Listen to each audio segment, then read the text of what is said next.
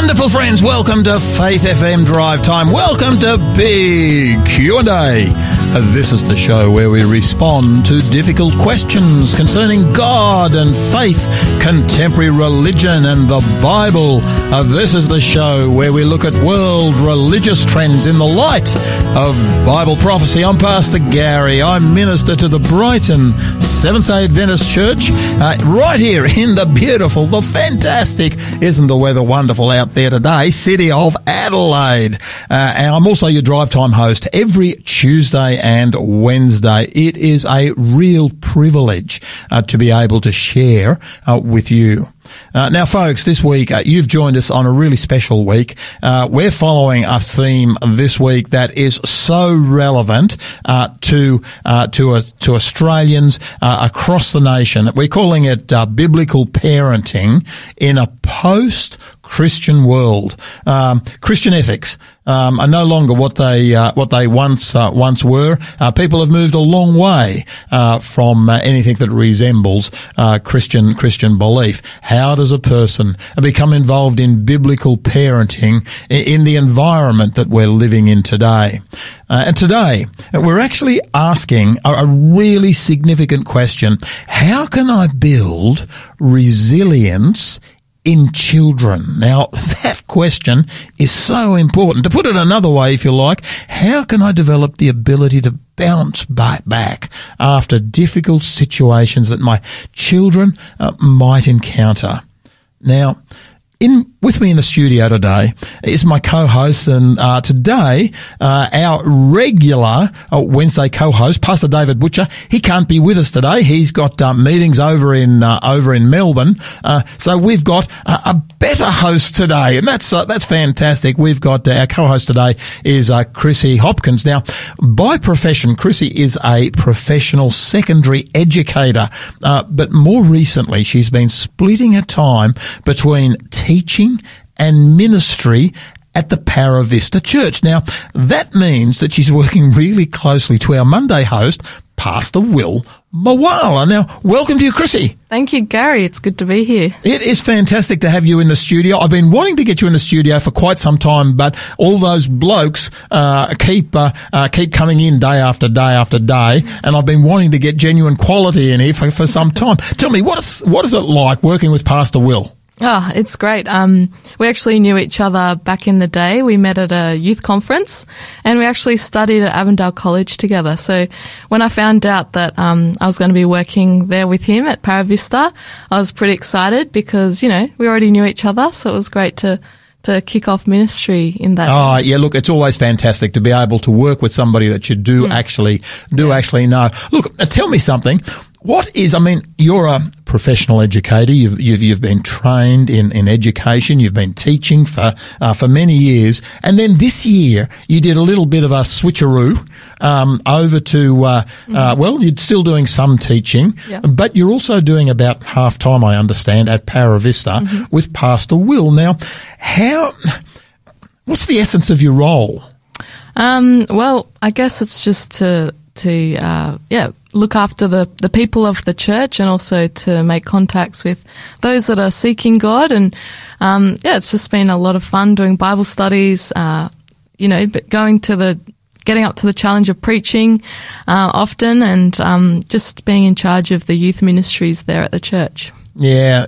No, look, I can fully believe it. I mean, to me, certainly ministry gives a lot of flexibility, the flexibility that you actually don't often have within the classroom type environment. But, in fact, how would you compare it with the formality of the classroom? Oh, it's totally different. I mean, to be honest, as a teacher, you want to do great things for your students, but there's an expectation. Students and kids these days, they have this expectation of what should be theirs. And if you do something special for them, it's like they're entitled to that. So it's been a real blessing just being able to do things for people in the community and, just then being surprised that you're doing things for them. And so I've just found that really fun, having that aspect. Yeah, no, the thankfulness that actually can come back from people, because I'm really conscious that one of the things I really appreciate in ministry is being able to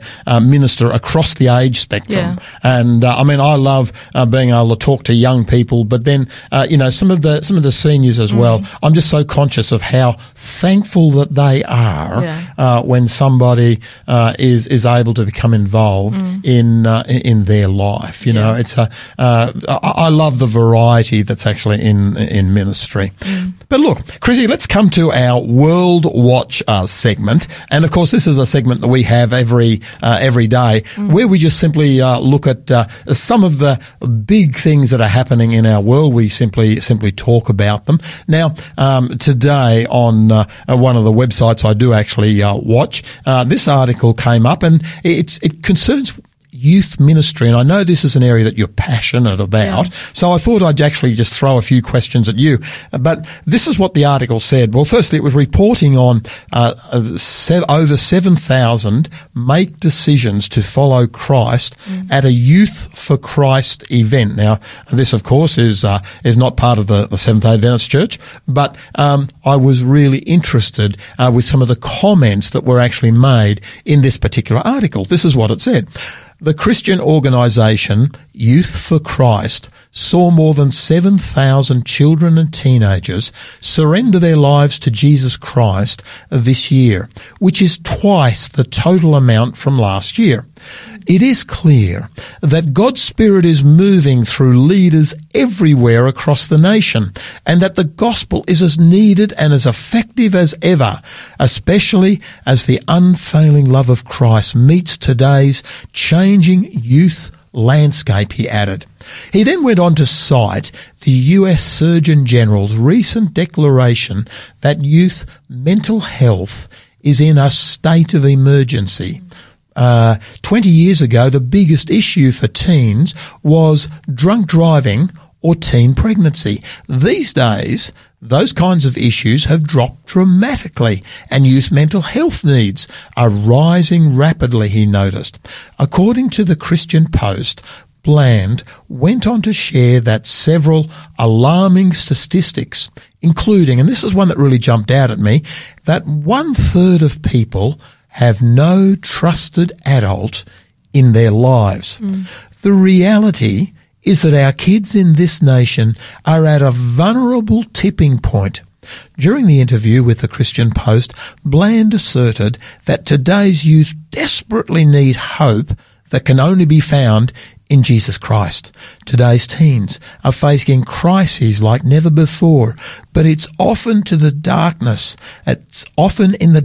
that light shines the brightest, he told the outlet. To enter into a disciple-making relationship where you're introducing a kid to unconditional love that maybe they've never even considered before, showing them the goodness and love modelled for Jesus. There's so much in that, he added. Now, there's so much in this article, Chrissy, that I really jumped out at me. And, you're a professional educator. You've worked for years in the classroom. But how would you respond to this comment that, youth mental health issues are becoming more of an issue? Yeah, definitely. I mean, it's not just Christian statistics are showing this, but it's a worldwide thing that we're seeing more and more young people are just struggling. And I think it's just it's a combination of so many things, whether it's just broken homes, just screens and what young people are watching and seeing and involved in. And yeah, I guess it's just a reminder that as the world goes on, it is going to get a lot tougher for our young people, and the devil likes to attack them. Do you feel that screens are playing a part in this whole process? Yeah, I do. Yeah. Okay. Well, look, let me ask you just a slightly. I'm interested that as the article went on, it talked about the issue that there are, many young people have no trusted adult in their lives. Now, firstly, how important do you believe it is that a young person has a trusted adult or mentor in their life? Well, I think it's at the bare minimum just to have one trusted adult, and to hear that most young people don't have any is really sad, because we know that a young person, to be successful, I think there's one stat that says there should be at least 3 to 5 mentors in someone's life. And so, yeah, when you look at how Jesus modeled his discipleship model, he was a mentor to his disciples. Yeah. No, look, that's so true. You know, I'm just really interested that I know in my own life I come from a family that was certainly today would have been called somewhat dysfunctional.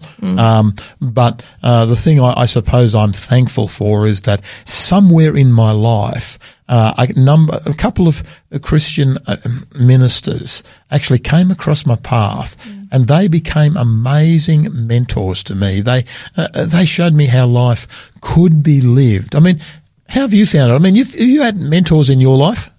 Yeah, definitely. And I was even reflecting a few weeks ago, just the mentor that I had when I started teaching has really helped me in my ministry as well. And it was, it's an aha moment when you realize that someone has impacted your life significantly and built your confidence and trusted you to do a job when you might not have thought that you could do it well. Yeah, and I think that's important, isn't it? You know, they've trusted you to do something. I will remember some of the jobs some of the things that I was asked to do by my mentors, and I sort of thought, hey, hang on a moment, you know, you do understand I'm only 16 here, don't you? Yeah. And, you know, no, you can do it. It'll be fine. You have a go at it. And, you know, it wasn't the best way. It probably wasn't the very best, almost proficient person to do the particular job. But somehow, those mentors, instilled in me something that said, hey, you know, you are a valuable person. And to me, I really appreciate that. But look, this same article, you know, well, it leads me to, I suppose, to another question.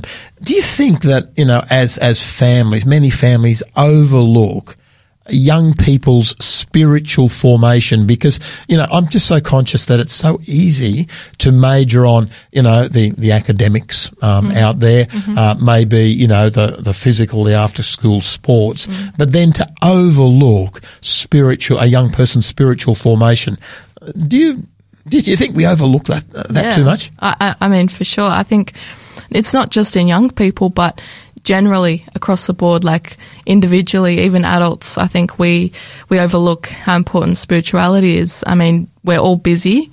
We go from one thing to the other, and often it's our time with God that goes out the window when we're stressed. And it just reminds me of Martin Luther, who said, I've got a busy day, so I'm going to get up earlier and I'm going to spend more time in prayer because of that. And so, yeah, I think definitely we're overlooking that for our own lives. And so, of course, it's going to infiltrate into our young people, but it's just so vital and important, and it's just good to be reminded about that. So, Chrissy, do you come from a Christian family yourself? Yeah. So I was born into a family that was Christian, and I chose to be baptised when I was 15. Okay, yeah. Okay. So can I just ask, what did actually bring you to that decision?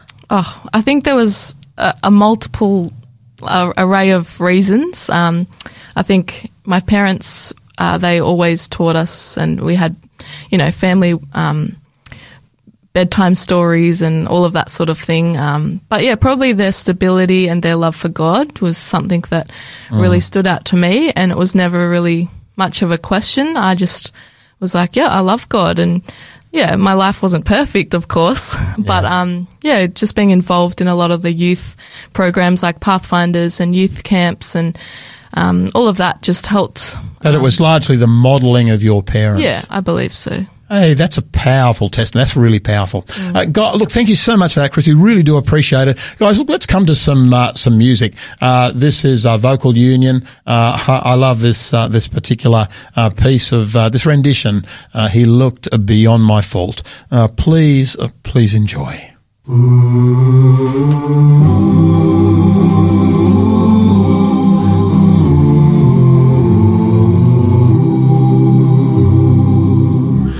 Amazing grace shall always my song of praise.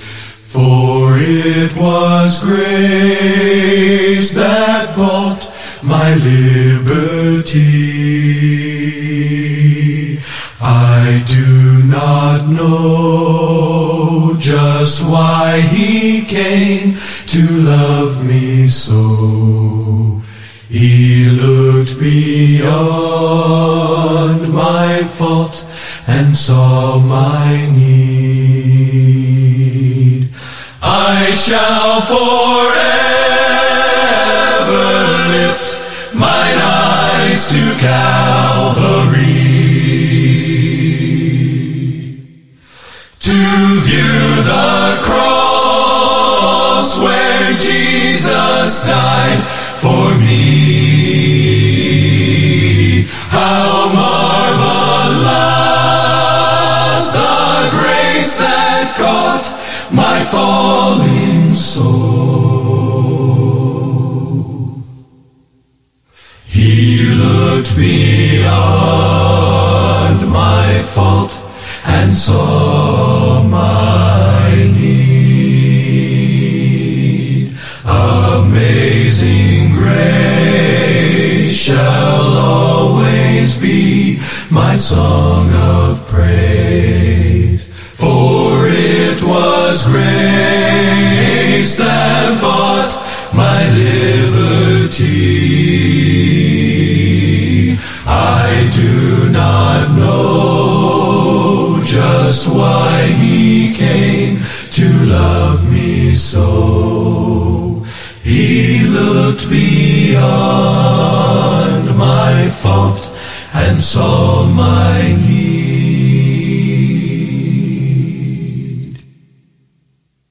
I shall forever lift mine eyes to Calvary, to view the cross where Jesus died for me. How marvelous the grace that caught my falling soul. He looked beyond my fault and saw my need. I shall forever lift mine eyes to Calvary,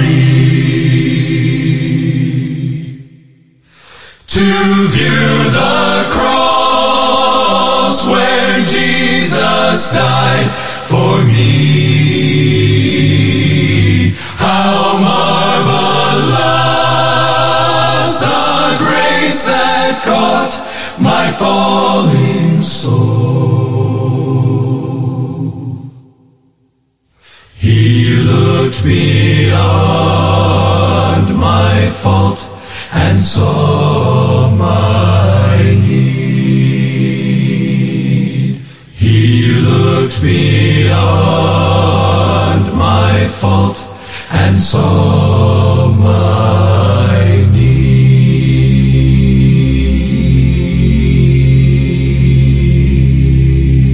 And that was a cappella, a vocal union. He looked beyond my fault. What a beautiful thought that really is. Hid. How thankful I am that he looked beyond my fault. What thoughts there are in that song, folks. Look, we do have a giveaway for you today. Now, look, our giveaway this week is the book Family First by Jim Hornberger. And now, Family First talks about families in the environment in which we live. All around us, families are falling apart and no state program or any amount of money can actually save them. Today, so many parents are preoccupied with other concerns. And guys, this book talks about how you can mentor your young people. Family First is the title of this book. You'd love this particular book. Now, look, if you want your own copy of Family First, all you need to do is to text us here. Now, our studio text number is 0488 808 11. 0488 808 11. And all you need to do is to flick us the code, and the code is SA62. Now, folks, there's been one or two people who have actually sent us SA62, but they've put a gap between the SA and the 62, and that's fine for me and you, and I understand what you're wanting, but unfortunately this goes to our friend the robot. Our robot is called Pilgrim, and Pilgrim is actually quite a dumb robot. Robot, he simply can't understand when there's a gap between the SA and the 82. So, folks, look, if you would like this book, please just text us. Text it to our mate Pilgrim, Family First, 0488 80811. The code is SA82, but no gap between the SA and the 82. And we'll get this book to you. He'll ask you actually a few questions so that we can get this book to you in the fastest way possible. And now you are listening to Faith FM Drive Time, big Q&A with Pastor Gary. And today our co-host is Chrissy Hopkins. Now, by profession, Chrissy is actually a professional secondary educator, but more recently she's been splitting her time between the classroom and ministry at the Para Vista Church. She's been working under our Monday host, Pastor Will Mawala, and I'm really hoping, I'm going to be talking to Will, I'm really hoping that our good mate Pastor Will is treating Chrissy kindly. So if you're listening to us, Will, we're going to be watching out on this one. This week we're following the theme of biblical parenting in a post-Christian world, and today we're asking, how can I build resilience in children? Now, Chrissy, this is a really big one, and I'm so thankful that you actually come from from an education background, because this is something that you've actually had a lot of experience in. Now, just can you define what is resilience? Why is it so important? And how can I build this core attribute in my children and my young people? Yeah, good questions. Well, resilience is the capacity to recover quickly from difficulties. And I think it's just so important because all of us go through difficulties at some point in our lives. I remember my mum saying to me, if you haven't had a really big tough time in your life, you are very blessed, but note that you will. And, it kind of made me a bit scared when I was younger. And definitely the tough times have come. And, I love this quote, by Jean Chatzky. She said, resilience isn't a single skill. It's a variety of skills and coping mechanisms. To bounce back from bumps in the road as well as failures, you should focus on emphasizing the positive.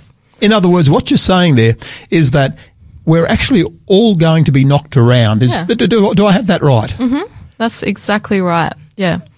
And so when I think about, my own life, what has helped me be able to bounce back, I think the number one thing is being grounded in God.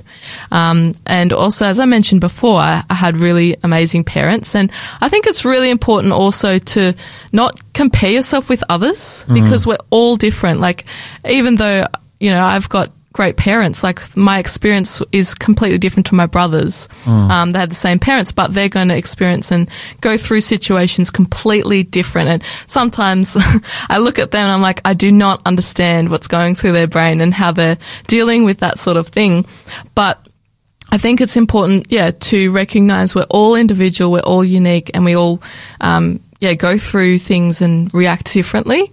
But definitely, being encouraged to spend a lot of time outdoors is important. And socializing with friends. We were always, encouraged to have lots of friends growing up. And I think those are some things that have helped me as I look back at my life. What about you, Gary?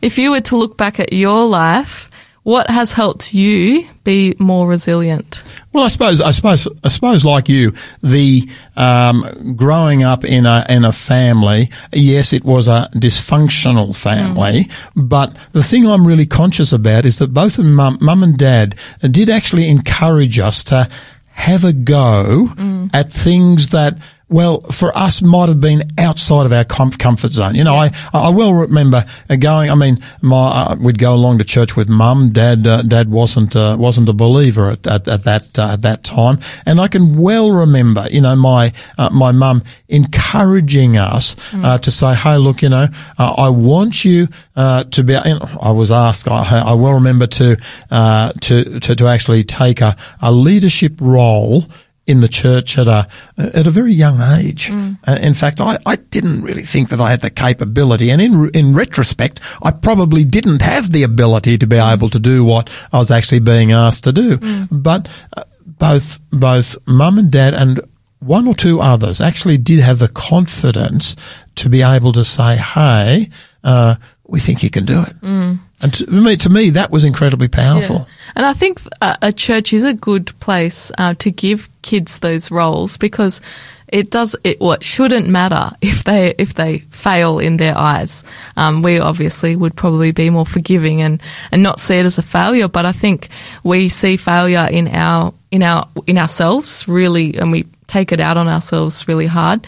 But yeah, failure is actually good for us. And it helps us to build and get more confident when we do succeed in things. So that's really a challenging thought in the world in which we're living today, because the world that we live today, we tend to want to protect. You know, I hear a great deal about, you know, for example, helicopter parenting. I mean, have you heard about helicopter parenting? Yeah. Oh, what is that? I guess it's coming to the aid of your kids when the teacher. You know, there's definite need for that. I know that for myself, my dad definitely was a bit of a helicopter parent when especially my brothers, they got in trouble for a few cheeky things, and he'd stand up for them. But yeah, I think it can be sometimes you're fighting your kids' battles for them, which it can be good and it can be bad. Well, I well remember actually when I was going to school.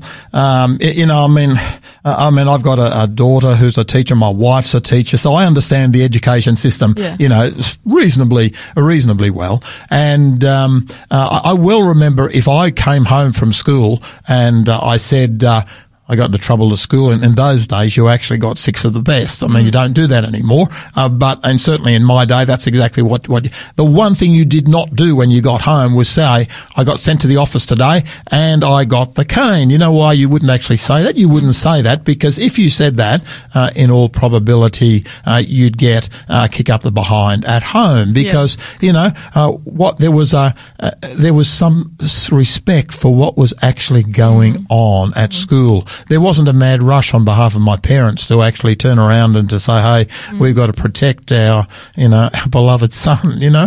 And yet that, it actually forced me in many ways to stand on my own 2 feet. Yeah.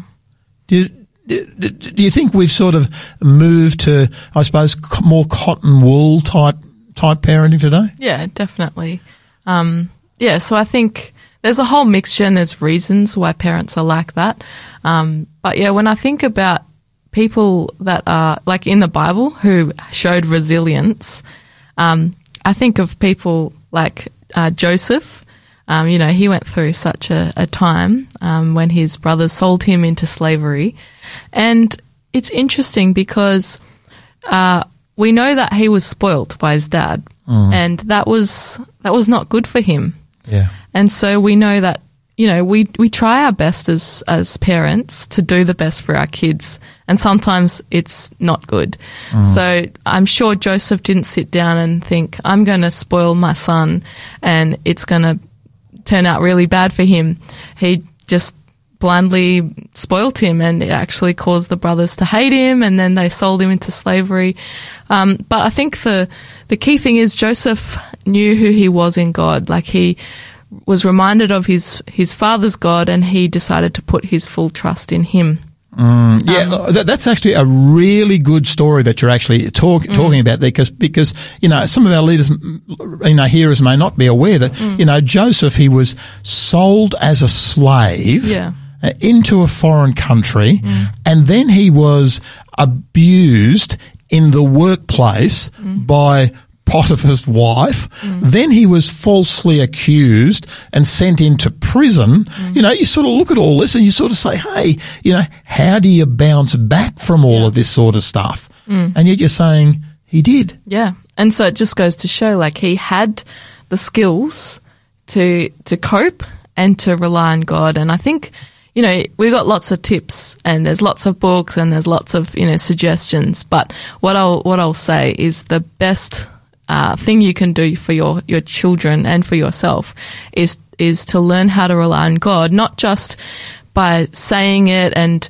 not just, like, prayer is so important, but not just by praying, like, when you're in a tough situation, but having that devotional time with God, reading his word and seeing these examples of people who might not have had it all together to begin with, but God transformed them and they could cope when the going got tough. Yeah. I think of other Bible characters that that's also actually true for. In fact, to me, this is where the spiritual foundation is actually so powerful. To me, I just look at, I think of passages like 1 John chapter 3 and Peter, beloved, now are we the sons of God. It doesn't yet appear what sons and daughters of God, doesn't yet appear what we shall be, but we know that when he does appear, we will be like him, for we know him as he is.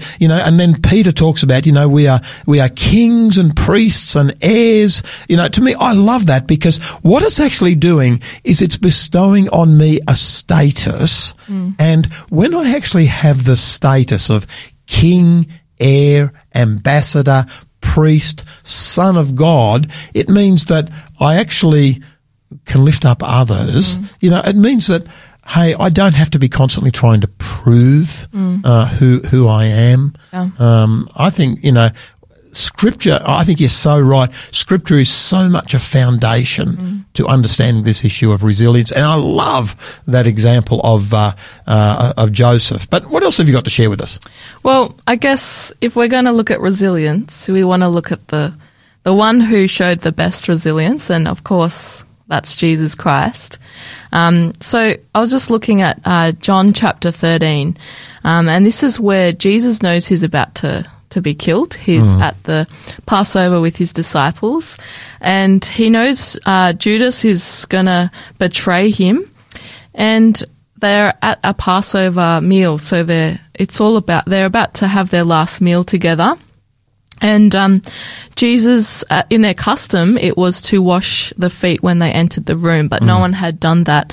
And so Jesus actually got down, and he was the servant. He got down on his knees and he washed the disciples' feet. And I love this in verse 3.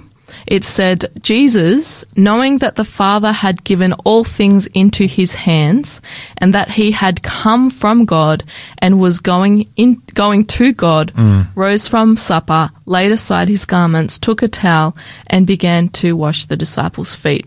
And so when I think of that, it shows that Jesus knew who his identity was in the present. So he knew where he'd come from. Yep. He knew where he was going. Yep. And so I think for us as humans, and it's so important for us to know our identity, and how because that will infiltrate how resilient we are. Because if we know that our identity is in Christ, no matter what happens, all the ups and downs of life, we'll be able to rely on God, and our kids should be able to see that through us first, because they'll just see how we cope with things, and that'll give them some tips. So if we know where we've come from, so we need to know our story. We need to acknowledge how God has led us in the past. We need to know our testimony. As good or as bad as we might feel it's our story. And God can be seen in every single one of our lives. If we ask him to, he'll show us. So we need to know where we've come from, and we have to take hold of where we're going. hopefully we have this understanding that this life isn't it. This earth isn't what it's all up to. We've got heaven to look forward to. Oh, look, this gives such incredible confidence. I love what you're actually saying there because, if I know where I'm coming from and I'm knowing where I'm going, hey, it puts today in context. Exactly. And to me, I look at today and I turn around and I say, hey, yes, I know where I came from. I know where I'm going. Today is in context. That means that issue that, yes, I'm getting knocked around today. And the reality is that all of us do get knocked around, if you haven't been knocked around, well, it means you haven't been down life's pathway very long. Yeah, that's exactly. That's so, and I love what you're actually saying there. You're giving a foundation, to resilience. I think that's very powerful. And we're looking at it in children, and of course, Jesus is Jesus, but he understood this when he was 12 years old. There's a story of when Jesus was going to Jerusalem with his parents, and when they'd finished their time there in Jerusalem, there was a festival. The parents are heading back home, and they can't find him. And after 3 days, they found him in the temple, and he knew who he was at that young age, and that's really comforting. Some people might say, oh, but it's Jesus, he's perfect, all of that. But Jesus didn't have any extra powers than what we can have. And he learnt it. How did Jesus learn his identity? He learnt by scripture. Yeah. And I think it's something we just forget. We think when you get older, you want to study the Bible, and you make that choice when you get to a certain age. But I think we can instill that love for scripture when kids are early. Like the Bible stories should be the first stories they ever hear. Yeah. And I think that's one of the beautiful things, just sitting down and not in a complex manner, but being able to read. I mean, that story that you mentioned of Potiphar, of Joseph rather, and his interaction with Potiphar, and you look at that and you turn around and say, well, there's some gruesome details in that. Yeah. And there are some gruesome details in it. But what it does is our young people are going to see gruesome details on the media. Somewhere they're going to see it. But the difference in the Bible is it actually tells you how to actually bounce back from those really difficult and tough times. Yeah. I really appreciate what you're saying. And the Bible isn't full of like these people that had a tough time and then they bounced back and their life was perfect. There's examples where people didn't bounce back, and it shows the consequences of that. But there's always forgiveness for those who do bounce back and rely on God. Well, you look at even at Job. I mean, Job is the absolute classic because this man's a righteous man. He's done nothing wrong, and yet what you find for a reason that he can't understand, we understand from reading the book of Job, but he can't understand what it is that's going on, and he loses by death his entire family. Yeah. He loses all his wealth. He loses his health. And I look at people, certainly in my life in ministry, I've been called to minister to people who have certainly lost their health. People who have lost their finance, people who have lost family members.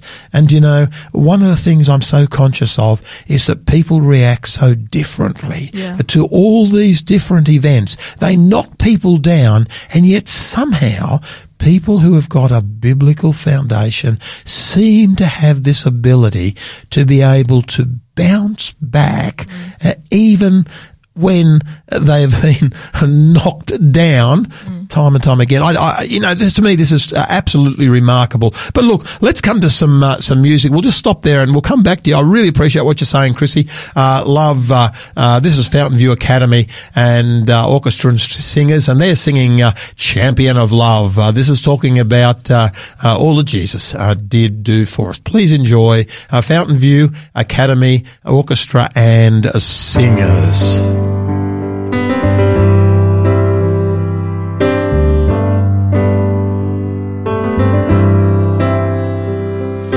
Ladies and gentlemen, may I have your attention? I want want to introduce to you.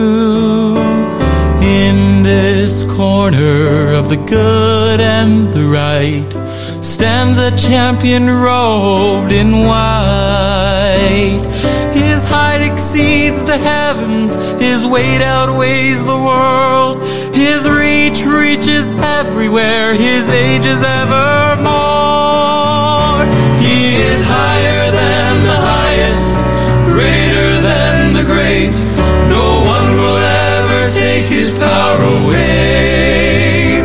He is mightier than the mightiest, he reigns from above.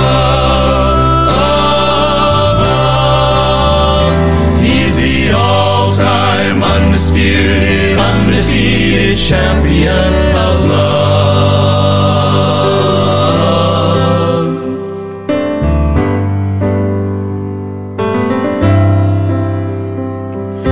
He left his hometown to enter this arena, to raise his hands in victory for me. An angry crowd crucified this king who wore their crown, and they gladly watched their champion going down. Oh, but I will never count him out, for I'm a witness of the day he rose to retain the title, champion of love. He is higher than the highest, greater than the great. No one will ever take his power away. He is mightier than the mightiest, he reigns from above. He's the all-time undisputed, undefeated champion of love. He is higher than the highest, greater than the great. No one will ever take his power away. He is mightier than the mightiest, he reigns from above. He's the all-time undisputed, undefeated champion, the all-time undisputed champion, the champion of love.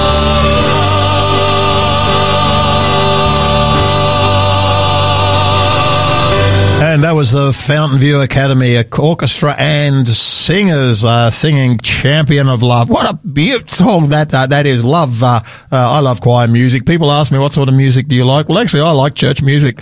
And sometimes people look at me a little bit strange when I say that. But hey, I find it is just so uplifting. Don't be afraid to tell your mates that you enjoy church music. It can be an incredible witness to them. Now, look, guys, we do have that giveaway book for you again today. Now, remember, this book is entitled Family First by Jim Hornberger. This deals with the issue of family. We want to see families built up in the world and the society in which we live. On every corner, the family is under attack.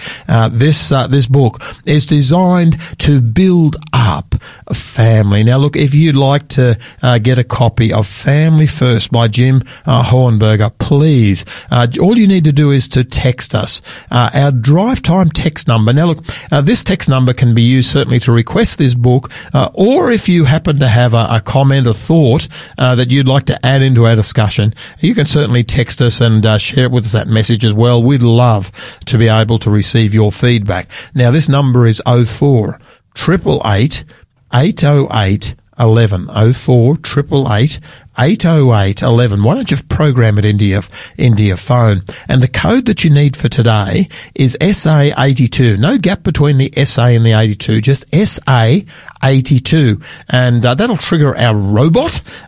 We call him Pilgrim, and Pilgrim will get in contact with you.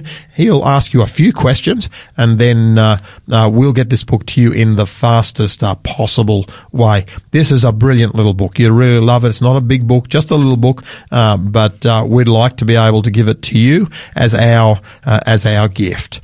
Now, welcome back. You are listening to Faith FM Drive Time, Big Q&A with Pastor Gary, and today our co-host is Chrissy Hopkins, and by profession, Chrissy's actually a professional secondary educator, but more recently, she's been splitting her time between the classroom and ministry at the Paravista Seventh-day Adventist Church. Now, guys, look, this is a really ripper church here in Adelaide. If you want to meet Chrissy one Saturday, why don't you go along? They actually worship starting at 10 o'clock. This is a little bit different to most other Adventist churches, 10 till 11:30, but a really fantastic little large church there. Actually, it's on the campus of Prescott Primary Northern. So please, anytime you'd like to come along, we'd love to have you.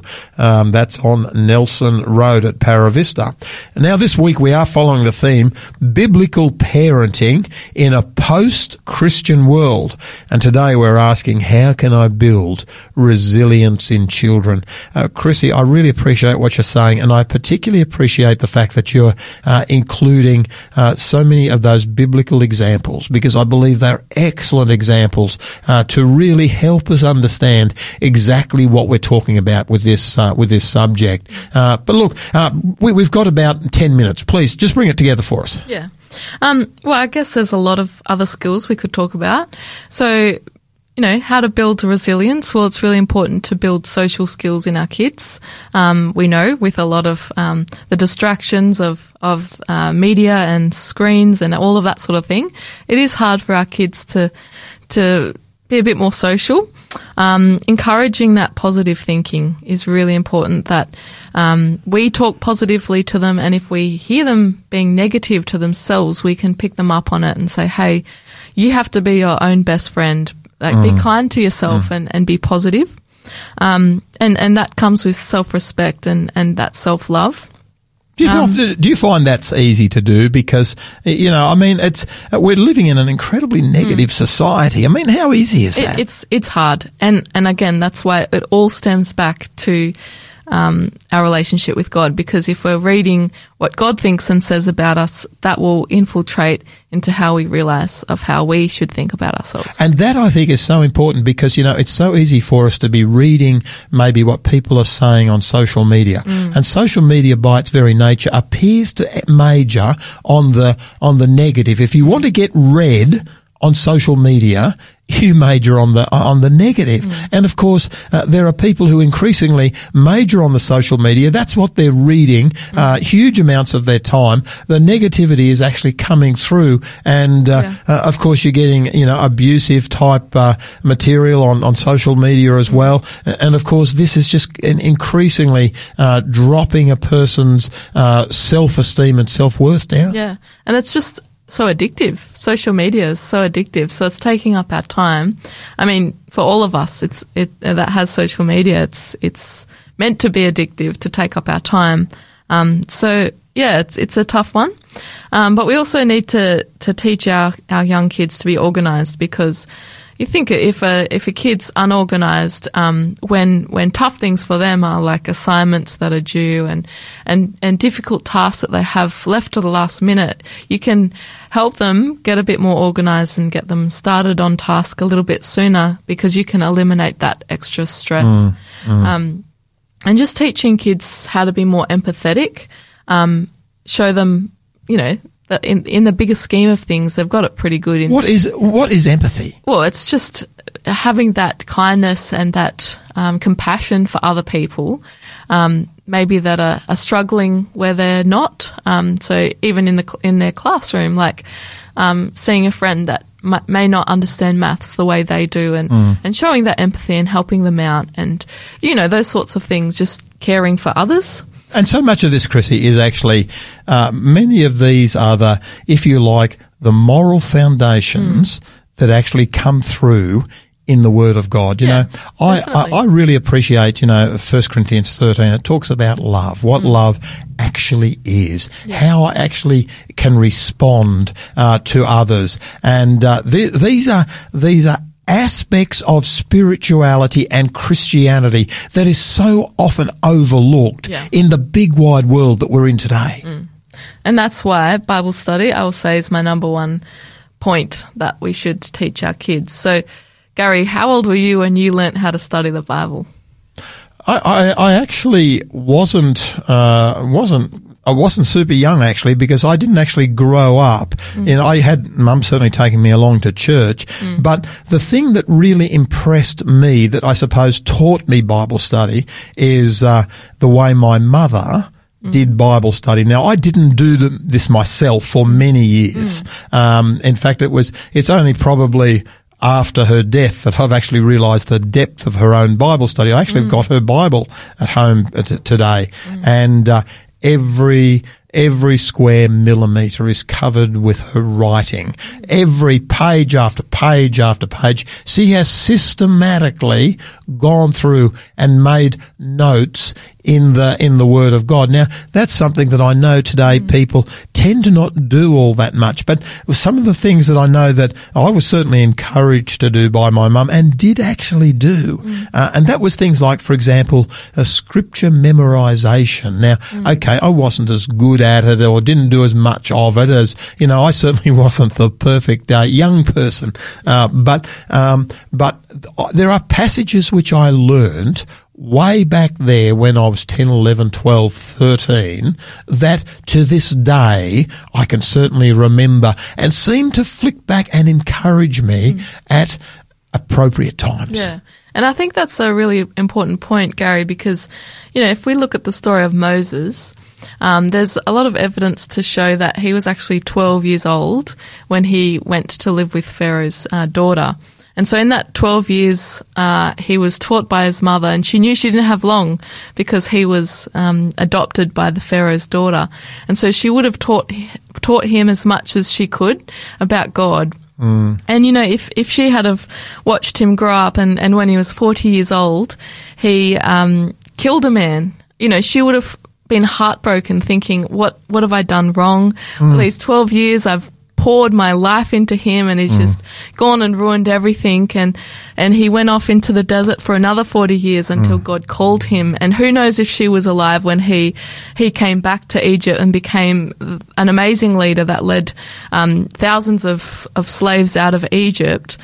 She might not have ever seen that, and yet the work that she put into her son in the younger years, teaching him about God, it paid off in the end. But this is a remarkable story that stories that you're telling us, because and they are just so relevant, because throughout the scriptures you've got virtually no perfect people. You've got Moses. He was a murderer at one point in his life. You got Joseph, who was committed, who was sold as a slave. He was abused by his employer, yet he bounced back. Moses bounces back. Then you've got David. He goes and commits adultery, but he bounces back as well. To me, as I look at this, I turn around and say, hey, the Bible isn't a book that talks about perfect people, but rather imperfect people who have been able to bounce back. Yeah, and so they look at the positive, and going back to the story of Joseph, he could have looked at the situations he kept going in, and he could have just turned his back on God and said, Lord, I've been faithful, what's going on? But he held on, and I love that because he looked at the positive and he thought, how is God going to turn this bad situation into good? And we see that but in the end when he is reunited with his brothers, and they're a bit scared because they're worried that he might, make them pay for what they did by selling him into slavery. So what is the role of prayer in, I suppose, maintaining this positive outlook that you're talking about? Well, I guess it's just, Lord, I don't know why this is happening to me. I don't know how you're going to get me through it, but I trust. And it's just that sort of prayer, like, turn this in. The devil wants to bring us all down. So you have a habit of daily prayer? Definitely, yeah. Okay, so when do you actually pray? Well, I try and make it my first thought in the morning. I'm not a morning person, so it's pretty easy to think of God first, because I feel like if I hate waking up, so if God can help me wake up, he can help me with the rest of the day. So I think it's definitely that morning time, but just pray throughout the day, like at any moment. Just have a little conversation in my brain. Yeah. No, and that you're able to, casting all your cares upon him, for he cares for you. I mean, to me, as I look at the promises of Scripture, where we've got somebody bigger and stronger that we're actually able to lean on. And to me, hey, when you have got a big brother, if you like, constantly able to, put their arms around you, constantly able to support you, constantly able to, empathize with you, I look at this and I say, hey, doesn't that make it easier to bounce back? Definitely. From when I'm getting knocked down. Sometimes I sort of think our world is very much like those things that I see on television where, they keep popping up and the people has to knock them down again. What are those things called? But they get constantly getting knocked down, and someone's got how often we feel like one of those little playthings, and yet we've got a God who's prepared to say, "Hey, I am here to support you." And look, we do need to finish. Look, Chrissy, I'm just wondering, how would you like to just pray, particularly for people who may be struggling today with one of these issues? Would you just pray that the Lord would really support them? Yeah. Dear Lord, we just want to thank you so much that we can look at your word and be comforted, because the Bible is full of people that are messed up, struggling, going through certain things, and you come through for them every time. And Lord, it might feel like at this time that we're going through so much, and we don't feel like we have much grit or resilience. Lord, I pray that you would help us to rely on you and to just help us to see the positive in these things. And Lord, we know that the devil is trying to get us all down, but we ask that you would take what he's meant for evil and that you would turn it for good, just like you did for the story of Joseph. And Lord, we have many children that are struggling, and Lord, I pray that as we rely on you, that they would see that and they would be drawn to you as well. And so help us to spend more time with you in your word, and may we be drawn to you in love. In Jesus' name, amen. Amen. Well, thank you so much for that, Chrissy. Well, folks, it does look like our time's up for today. Thank you so much for joining Pastor Gary and Chrissy Hopkins on Drive Time Big Q&A. And please join us tomorrow when Pastor Fabiano, Pastor Hugh Heenan will respond to the question, boundaries. Are they needed? And what is reasonable? Really look forward to seeing you. But until then, please remember Christ said, I'm leaving you with a gift, peace of mind and heart. And the peace I give isn't like the peace that the world gives. So don't be troubled or afraid. May our God richly bless you. This program has been made possible by the support of Adventist World Radio.